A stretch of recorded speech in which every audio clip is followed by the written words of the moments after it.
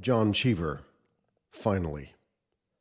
Finally, the most famous living American author you no longer remember. This is Finally, the podcast from Michael Furtick.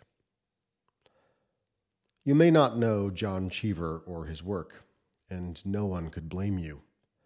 His name is not widely recognized today, his writing not frequently discussed, not now, but he was very famous in his time. He won the Pulitzer Prize for fiction and a National Book Award. That wasn't too long ago either. He died in 1982, but he has since been largely forgotten among the broader reading public. It makes you wonder who's next, who from this time, from our time, will be hailed in the New Yorker and by his or her contemporaries, and yet unremembered just a few decades later. The long-serving New York Times book critic Christopher Lamenhaupt had an answer to that question. I grew up knowing him through a childhood friend, his son, who took an astonishingly smaller interest in books than his dad. So on occasion, I had the great good fortune of talking about fiction with him. Michael, he told me, I was probably in ninth grade, Michael, the only contemporary author they'll remember in 100 years is Stephen King. If I'm being more precise, Chris attributed that remark to someone else, another writer, I believe, but I don't exactly recall. And Chris died 5 years ago, so I can't ask him. I do hope for a whole canful of reasons that Lamenhaupt or his pal was wrong. But the prediction is sobering, and it does make you wonder which among today's famous writers will soon be just as forgotten as Cheever.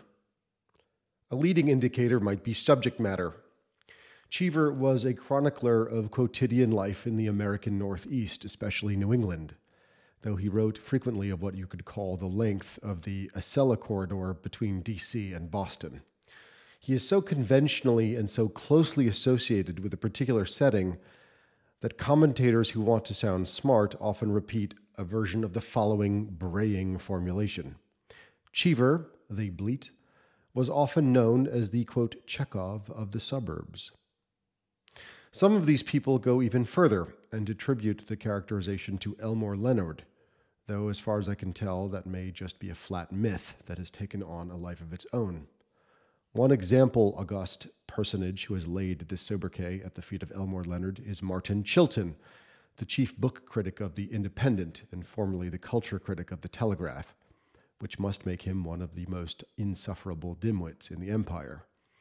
I have found a 1982 book review in the New York Times by John Leonard, who calls Cheever our Chekhov, but that's it. And I really have the sense that over time, and for no pin-downable reason, the lore emerged from this book review that Elmore Leonard had named Cheever the Chekhov of the suburbs.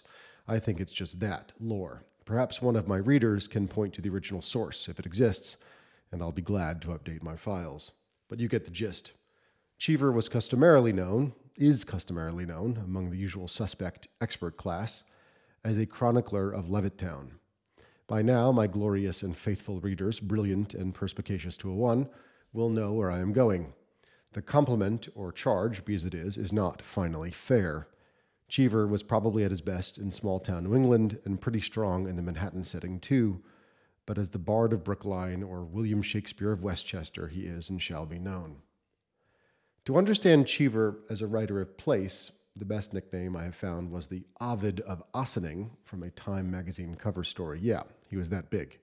Got his own Time magazine cover story. And the nexus between him and this town is no less important than the explicitly acknowledged inspiration for Mad Men show creator Matthew Weiner to set his American dramedy in that hip-happening burg, is to miss his most characteristic quality. Cheever's longest-lasting observation was that the post-war generations, particularly the second and third post-war generations that found prosperity and alienation in their mass affluence, faced novel and wretched disaffection, the useful and hateful rupture of family bonds and local traditions, and the isolation of social liberation that results in supposed sexual freedoms that, misericordia, cannot yet speak their names. So far, so good. You might be thinking that some combination of the birth of mass affluence and the literary exposition of suburbia were hallmarks of a solid 4 decades of American writers. And you'd be right. But Cheever had a more unusual theme, one that wound its way through nearly his entire 45-year writing career. He was interested in technology. If I were aiming for New York Post or Instagram type traffic, I'd probably have used the word obsessed, as in Cheever's 7 secret obsessions with tech. I might even have said he was captivated or infatuated with technology, but I don't know that. Perhaps his biographer would, and I think that kind of clickbait characterization might well disserve Cheever's coruscating intellect. He wrote with essential frequency about new technical innovation, scientific discovery, cutting-edge physics and electronics, about war materiel, about pioneering personal and commercial products, about unfamiliar government agencies and military departments, and the men and women whose classified labor might or might not protect the United States, but undoubtedly destroyed their private lives.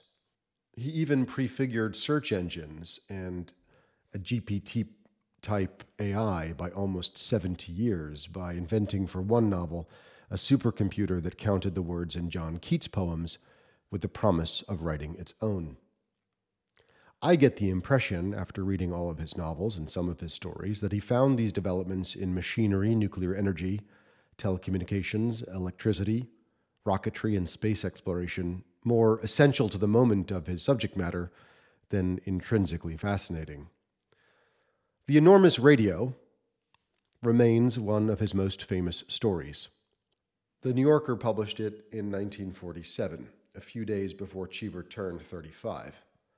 Connoisseurs will know both that his work had already appeared in regional and national periodicals, including The New Yorker, in spits and spats since he was in his late teens, and that it was the enormous radio that really made him. In this short story, Jim and Irene Westcott love each other and their simple beatific lives in their East Side Manhattan apartment, where they listen to music on their radio, and from which they go out to concerts to listen to more music and get along hummingly well. The chickens come home to roost when their radio breaks down and they are forced to replace it. The new one is a massive machine, the enormous radio, and ungainly and visually unattractive to boot, and it has a weirdly large number of switches and knobs, and they even glow green, which features also off-putting and sensational. What's worse, this otherworldly device turns out not to be a regular music listening radio or news radio, but instead a kind of universal listening machine that compels the couple to eavesdrop on the private lives of their neighbors. Mrs. Westcott, in particular, at first horrified, is quickly seduced and hooked. She starts living her life primarily for the moments she can sit in her apartment and listen in on the daily routines of other apartment dwellers in her building. Her life is consumed by this. What's the word for auditory voyeurism? We shall take the liberty and call it auditorism. Her life is consumed by this auditorism. Not only does it obsess her, it depresses her.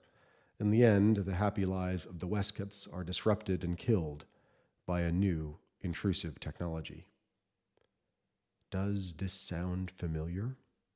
Are you not entertained? Can you not see the screaming analogy for our own time? The enormous radio could have been written about Facebook or TikTok or Discord or Justin.tv or any one of them. I think this was the first example of Cheever's post-war interest in technology and its unexpected and unhappy impacts on the lives of others. Get it? Movie pun?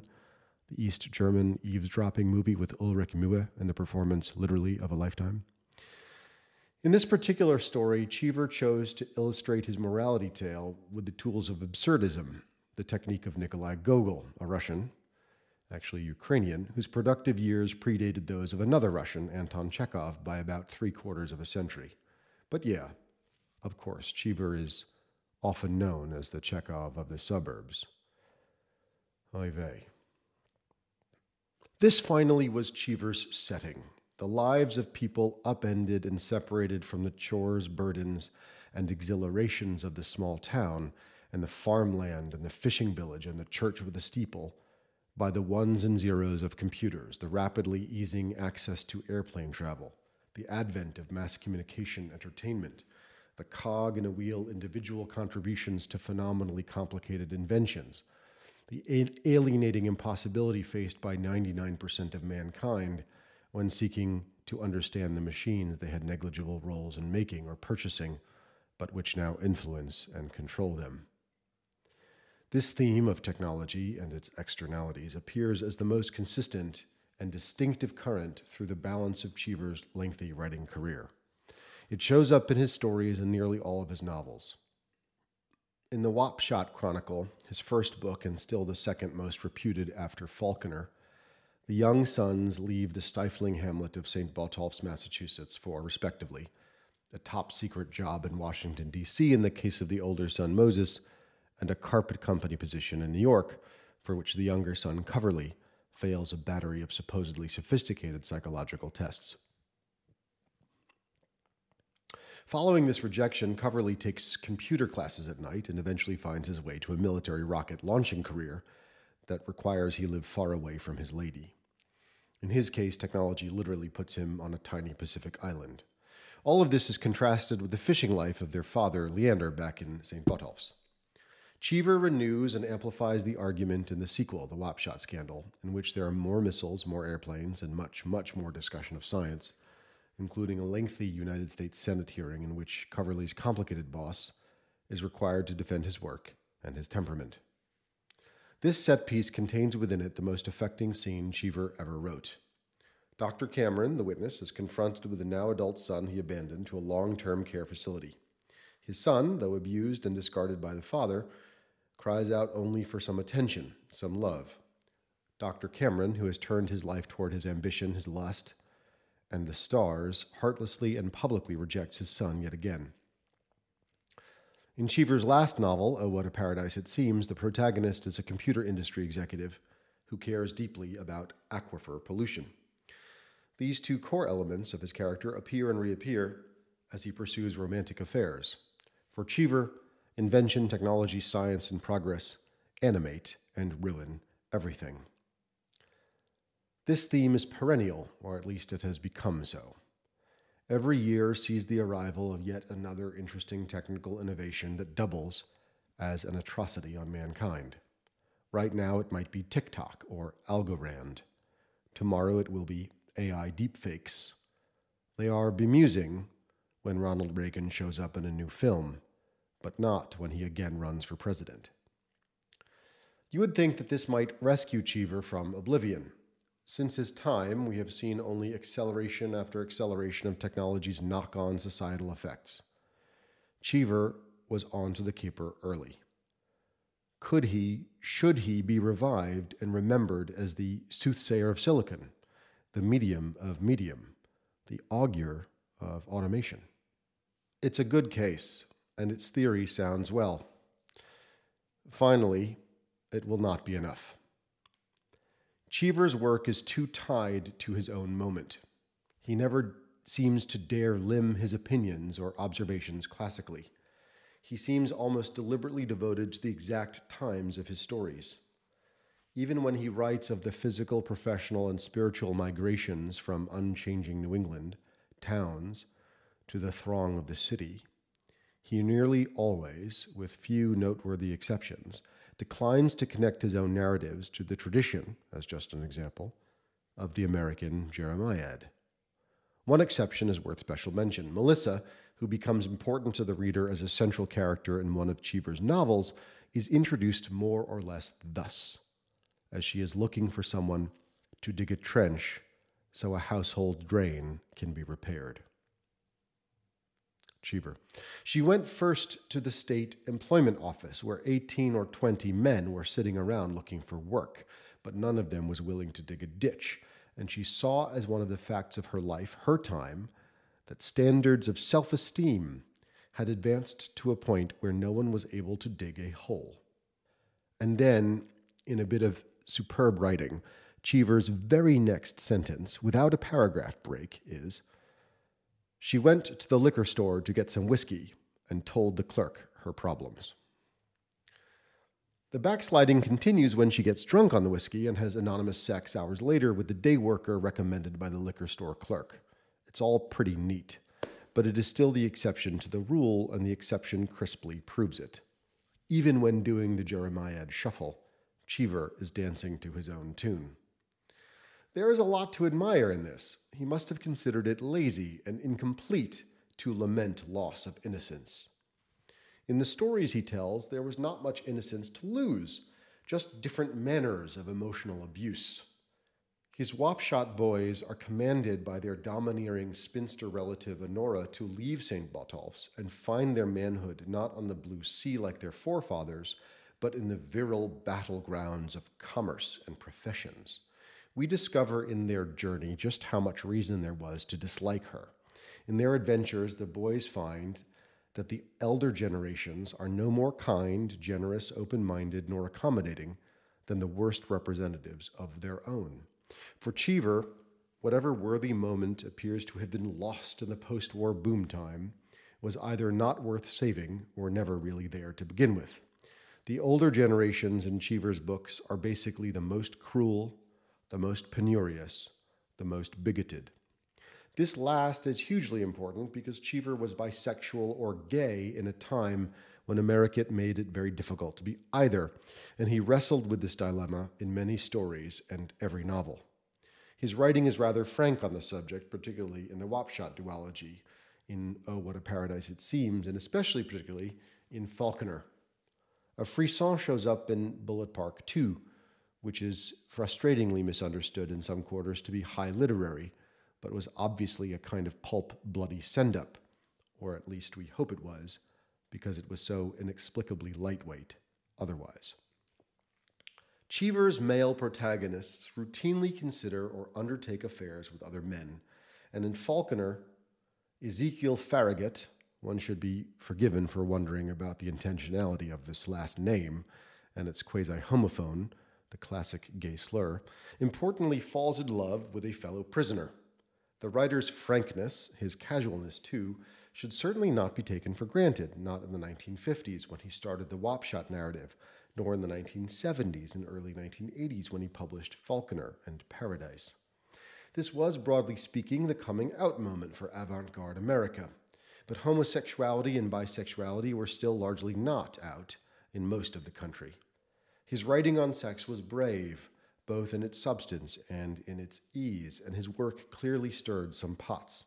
Scholars of gender history or of Cheever would be able to confirm or disaffirm, but it seems to me that he was of a generation who might have had a hard time, like his characters, living as gay men rather than as bisexual men.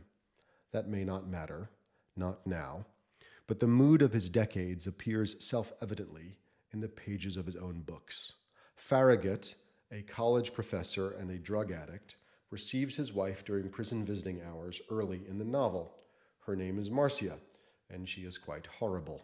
They exchange the following dialogue, which is not, to be clear, even close to the most important example of her being horrible, when she asks him about his drug habit in jail.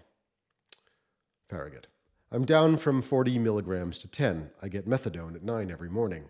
A pansy deals it out. He wears a hairpiece. Is he on the make? I don't know. He asked if I like opera. You don't, of course. That's what I told him. That's good. I wouldn't want to be married to a homosexual, having already married a homicidal drug addict. In case it's not clear, the dialogue between them is acidly witty and cutting, not humorous. This is indeed the milieu, even among college professors and their wives, even in the late druggy, swingy 1970s in which Cheever's gay and bisexual characters and he lived. One can cast one's mind back to earlier years when one regularly saw, heard, or made funny because he's gay jokes on TV, at the movies, at stand-up, or on the playground. Cheever was publishing his frank discussion of sex and sexuality during these decades. There's another side to this historical contextual coin. We should, appreciate and admire Cheever's writing on sexuality as an artifact of bravery for its time. But the flip side of this admiration is that we are admiring an artifact. As I read his many examples of homosexual or curious encounters, interests, and loves, I couldn't help remembering Ringo Starr's cameo at the end of the Equal Rights music video from the 2016 Andy Samberg vehicle Popstar, Never Stop Stopping, in which Starr explains the big joke, just in case you missed it. He's writing a song for gay marriage, you know. Like it's not allowed. It's allowed now. We can set the aperture a little wider and make a similar observation. Cheever was very interested in sex, or he was very interested in writing about sex, or he found success in writing about sex, so he kept delivering what sold. He wrote sex scenes, lust scenes, tumescence scenes, masturbation scenes, frustration scenes, aggression scenes, consummation scenes, aftermath and afterglow scenes, scenes of breasts and breathlessness, of penises and playfulness. It must have, back in the day, as the kids say now, hit hard and hit different. You can imagine young men and women in black turtlenecks and cocktail dresses dragging cigarettes in 1970s New York brownstones, murmuring their stimulation after reading or pretending to read his latest pages. Nothing about this prurient interest is, any longer, scandalous, arresting, or interesting. Nor is it, by the measures of our own time, salacious. I wonder if it ever was.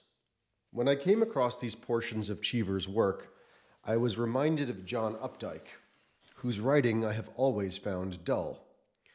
We can thank David Foster Wallace for the observation that Updike was a, quote, penis with a thesaurus, unquote.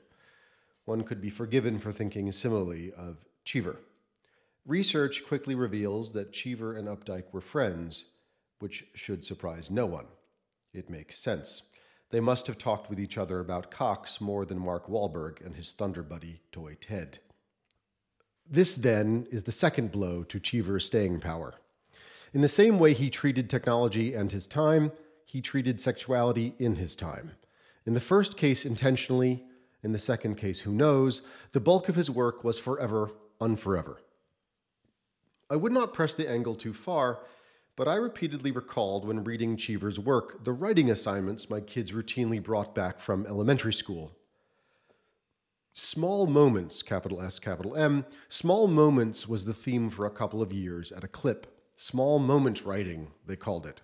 What does it feel like to sit on a park bench and look at the pond? What does the character experience when he wakes up in the morning? What does she think of when she ties her shoes? These are writing exercises that some childhood development person would know better than I have age appropriately, or make it easier for teachers to do their jobsly, become vectors of pedagogy and understanding for young children in the English-speaking world. Cheever is a this moment writer. What comes after is less important, far less important than what is now. The world is to be viewed through the lens of this moment. This is both locally and broadly true.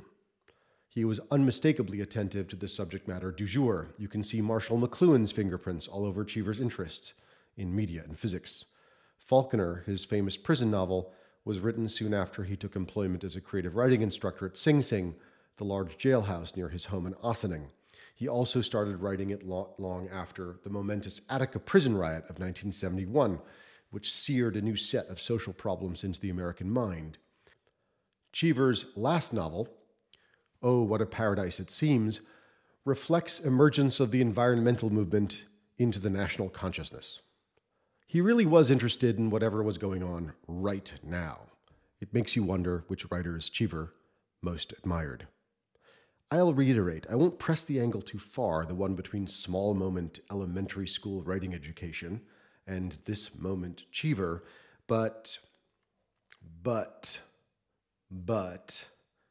there is something to it. It's almost as if American children of today are the progeny of the this moment writing of which Cheever, and Updike for that matter, were excellent examples. Today's kids are not encouraged at those tender young ages, at least, to take on grand gestures with their stories or to write in big sweeps. Small moment writings are seen as building blocks on which later arcs may or may not be constructed. Cheever, similarly, even in novels taking place in the corridors of the American space race and Cold War, is not writing about those subjects, but rather nearby them. In some important sense, though he was clearly interested in technology, he could have replaced missile farms with circus tents and substituted law firm secrecy for government secrecy, and not much would have changed. Had he wanted, he could have made his stories more universal, more classical. He had the talent and evidenced the power from time to time. but for whatever reason he chose not to do it. Cheever is at his best not when he is writing for this moment, but when he writes, in fact, a small moment, when writing scenes and vignettes. He can tell a whole story of class or backhand a central casting fairy tale with a handful of sentences. Strikingly, he often does it in reference to an exceptionally minor character who is there and gone in the blink of an eye. This may be why he's best remembered, such as he is, as a short story writer. In the Wapshot Chronicle, the likable young protagonist Coverly is subjected to a deep psychological profile that might be suitable for a senior or secret job, but is in fact for an entry-level role at a household goods company. The interview with the psychologist is an excellent invention, a device now familiar to us, to get the character to open up about his history and personal secrets, to demonstrate his unsophistication. It's quite funny. Proto-Woody Allen. Here's an example.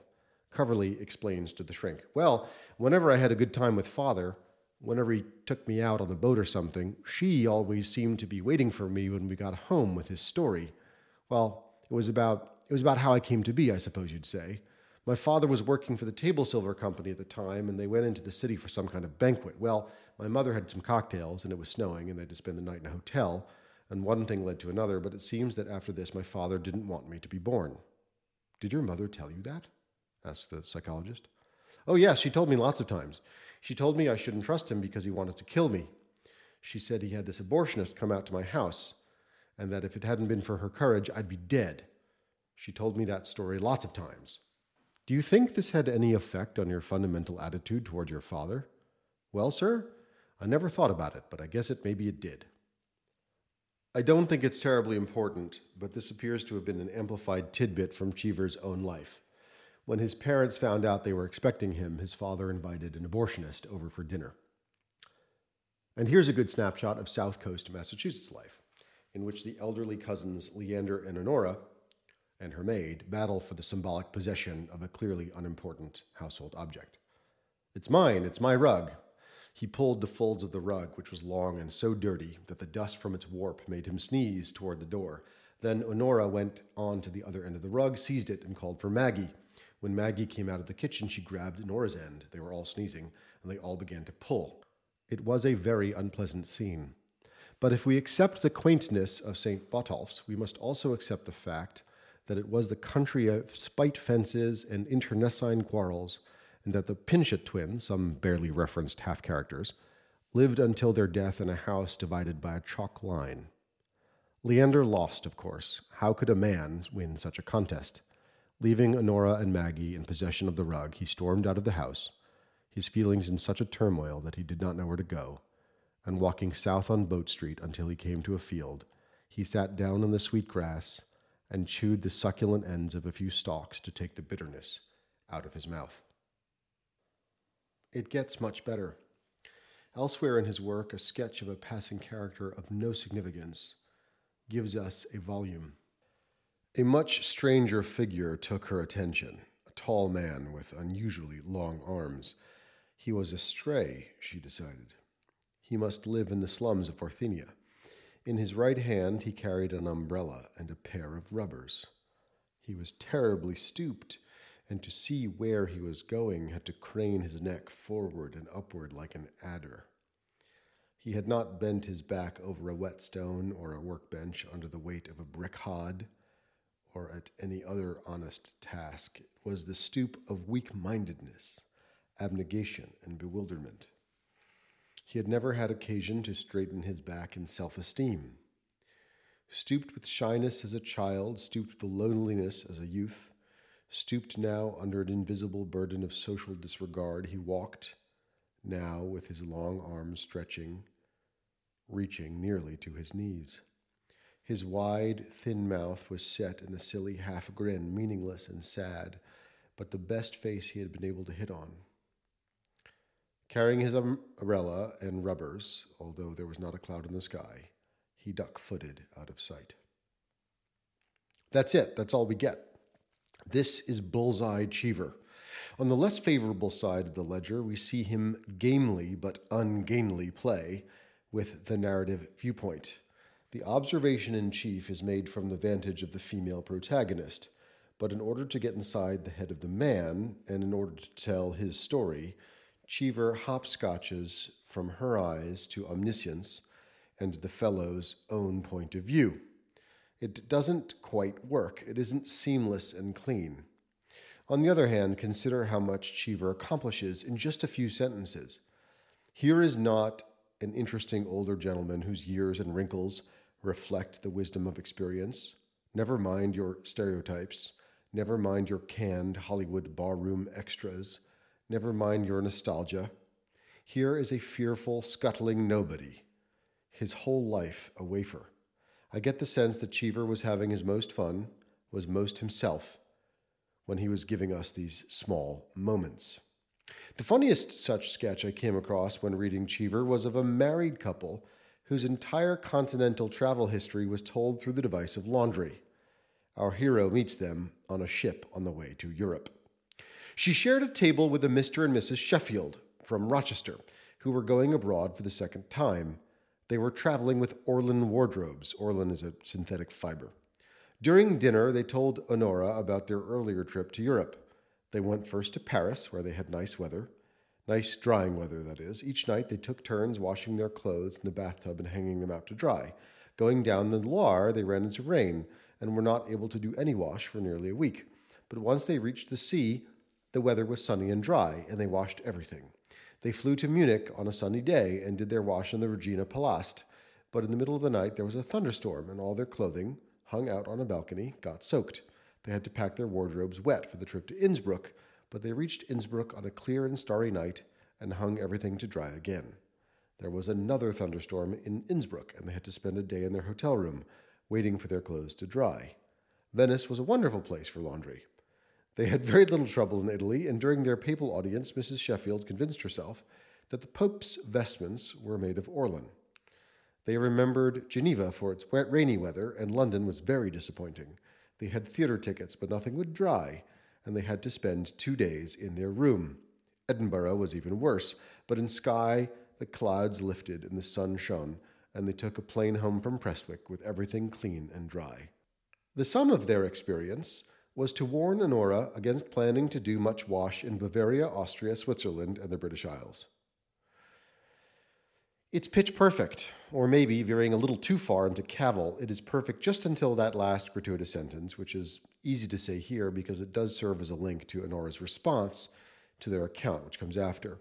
But either way, the unavoidable question is whether, given these immense powers, Cheever was really in the business of stitching together these vignettes with novel stuffing. Finally, it is in his short scenes, his asides, his sketches, his small moments, that Cheever breaks out of his contemporary time and into something more durable and universal. Here is his depiction of yearning for his lover. Farragut lay on a cot. He wanted Jody. The longing began in his speechless genitals, for which his brain cells acted as interpreter. The longing then moved up from his genitals to his viscera, and from there to his heart, his soul, his mind, until his entire carcass was filled with longing. How good is that? Who among us cannot understand this flash and crescendo? The inevitable question becomes, finally, what could this writer have accomplished? That question occurred to me several times when reading Cheever's work, but was never more starkly in my head than when I encountered his insight on the American social class and workplace. Not just social class, not just the people in the suburbs versus people in the old New England mill towns, not just the rich versus the strivers with their enormously different homes, no. I mean the essentially American nexus between social class and the office. Cheever made a recurrent observation that in America, class stratification both gets imported into the workplace from daily social life and gets reformulated through its own professional weight. Here's a prime example, which Cheever reveals again through the sketch of an extremely minor character. Gryza was the son of a Polish immigrant, but he had been raised in Lowell, and his wife was the granddaughter of a Yankee farmer. He was one of the technicians who serviced the big computer and might have been recognized as one. There were no mandates for dress in the computation center and no established hierarchies, but over the months the outlines of a society and a list of sumptuary laws had begun to emerge, expressing, it seemed, an inner love of caste. The physicists wore cashmere pullovers. The senior programmers wore tweeds and colored shirts. Coverley's rank wore business suits, and the technicians seemed to have settled on a uniform that included white shirts and dark ties. They were separated from the rest of the center by the privilege of manipulating the console and by the greater privilege of technical knowledge and limited responsibility. I love this. Cheever was onto something. He understood the lurking inner love for caste that has managed to find its place in the contemporary office age, just as it has every other. Think of the legendary Building 42 at the Googleplex in Mountain View, where the coolest chosen few were invited to sit. Think of badge culture in Washington, D.C. In office life, the Princeton WASP with a straight back and a trim-cut suit might enjoy an initial deferential advantage up until the moment she is met with a nerd quant who makes the firm all the profits. The halo always seems to follow the people closest to the seat of power, which is at once both obvious and at least a little silly, in that they're all still employees, like everyone else in the room. It is probably hard to overstate how important and how American this particular social trend, now quite global in its footprint, has been in shaping the daily lives of billions of people. The American office has recreated and created and recreated its own intriguing and stunningly powerful class dynamics for decades. What are Me Too and DEI, if not ongoing convulsions of the same? And Cheever was, I believe, onto this exceptionally early. He understood that there is a natural inclination toward an in-group and out-groups, toward cool and uncool, toward the anointed and the unwashed, and that this perhaps primal instinct and perhaps miserable condition continued to thrive in the hallways of gleaming city offices as it had on the cobbles of charming country towns. I wish he had made more of this insight. As I was researching this piece, I learned that Cheever's journals either confirmed or revealed, after his death, that he had been a petty and committed social snob. He was a descendant of Ezekiel Cheever, who was eulogized by Cotton Mather. I want to say thank you to Jonathan D., the writer and Syracuse professor, for turning me onto this through one of his pieces. That is to say, Ezekiel, known in his lifetime as the greatest American colonial schoolmaster, died in 1708 and was eulogized by the most important theologian and scientist of his generation.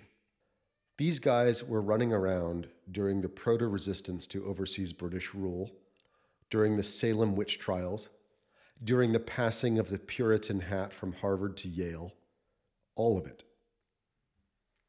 I love Cotton Mather and his father Increase. I love them. I have studied them for a quarter century. They are two of the people I wish I could meet if they could come back to life. I'd put them up against John Adams and John Quincy Adams as the most influential father-son pairing in American history. Ideas that continue to permeate our national identity, including the Jeremiad, the Protestant work ethic, American exceptionalism, find their way through the centuries back to Increase Mather and his son Cotton. They were both giants, and Cotton thought Ezekiel Cheever was something special. 400 years later, John Cheever took special interest in his personal life, in his own social standing. Reading about his life, one quickly finds that he was, finally, a rather dislikable fellow with grubby class pretensions that governed his private turmoil perhaps nearly as much as his discomfort with his own homosexuality. Cheever's rather raw and unbridled social affectations and aspirations reminded me of John O'Hara, about whom I have written before. But if we pass over Cheever's personal life for a moment, we see that he mostly just flirted with his class insights when it came to his writing. What a miss. He was onto something. He was so close to a unique and lasting contribution, one worthy of his literary power, of his ancestor, and of his ancestor's friends. America's gifts to the world are many, and we should not place contemporary office life at the top of the list. But the DNA of the office work experience that has taken up the great majority of the waking hours of billions of people around the world can be traced to the meritocratic, fast-paced, individualist, hard-pressed, ambitious corporate life of the United States. Cheever could have made it his Canterbury. Now for a coda. For reasons I can't quite explain, I did a search for John Cheever and Christopher Lamenhaupt and found an article from Sunday, April 27, 1969, on the New York Times Times Machine in which Chris interviewed Cheever after the publication of Bullitt Park. Lamenhaupt had just been appointed book critic of the Times that year. It must have been one of his earliest pieces in the newspaper. I have read a lot of Christopher Lamenhaupt's book reviews over the years, like a lot. I have read one of his novels and even got to read some draft pages of unpublished nonfiction. I got to know Chris's tone and style, his interests, his turn of phrase. But this article surprised me. The first half appeared to have been written by another person entirely.